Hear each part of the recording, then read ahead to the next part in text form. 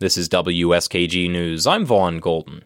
The environmental impacts of cryptocurrency mining has once again entered the New York legislature. An assembly hearing today may give clues on the debate ahead. The hearing presented one of the first public forums where lawmakers could debate the topic of cryptocurrency mining. Those testifying represented a number of groups, including activists, policy experts, and representatives of labor unions.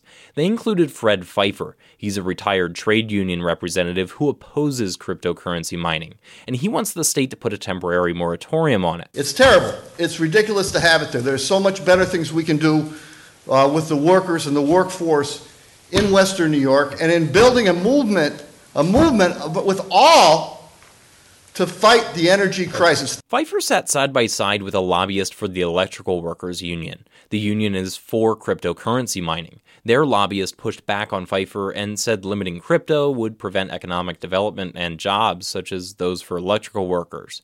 This debate is likely to play out over the next legislative session beginning in January, where lawmakers plan to introduce the moratorium again.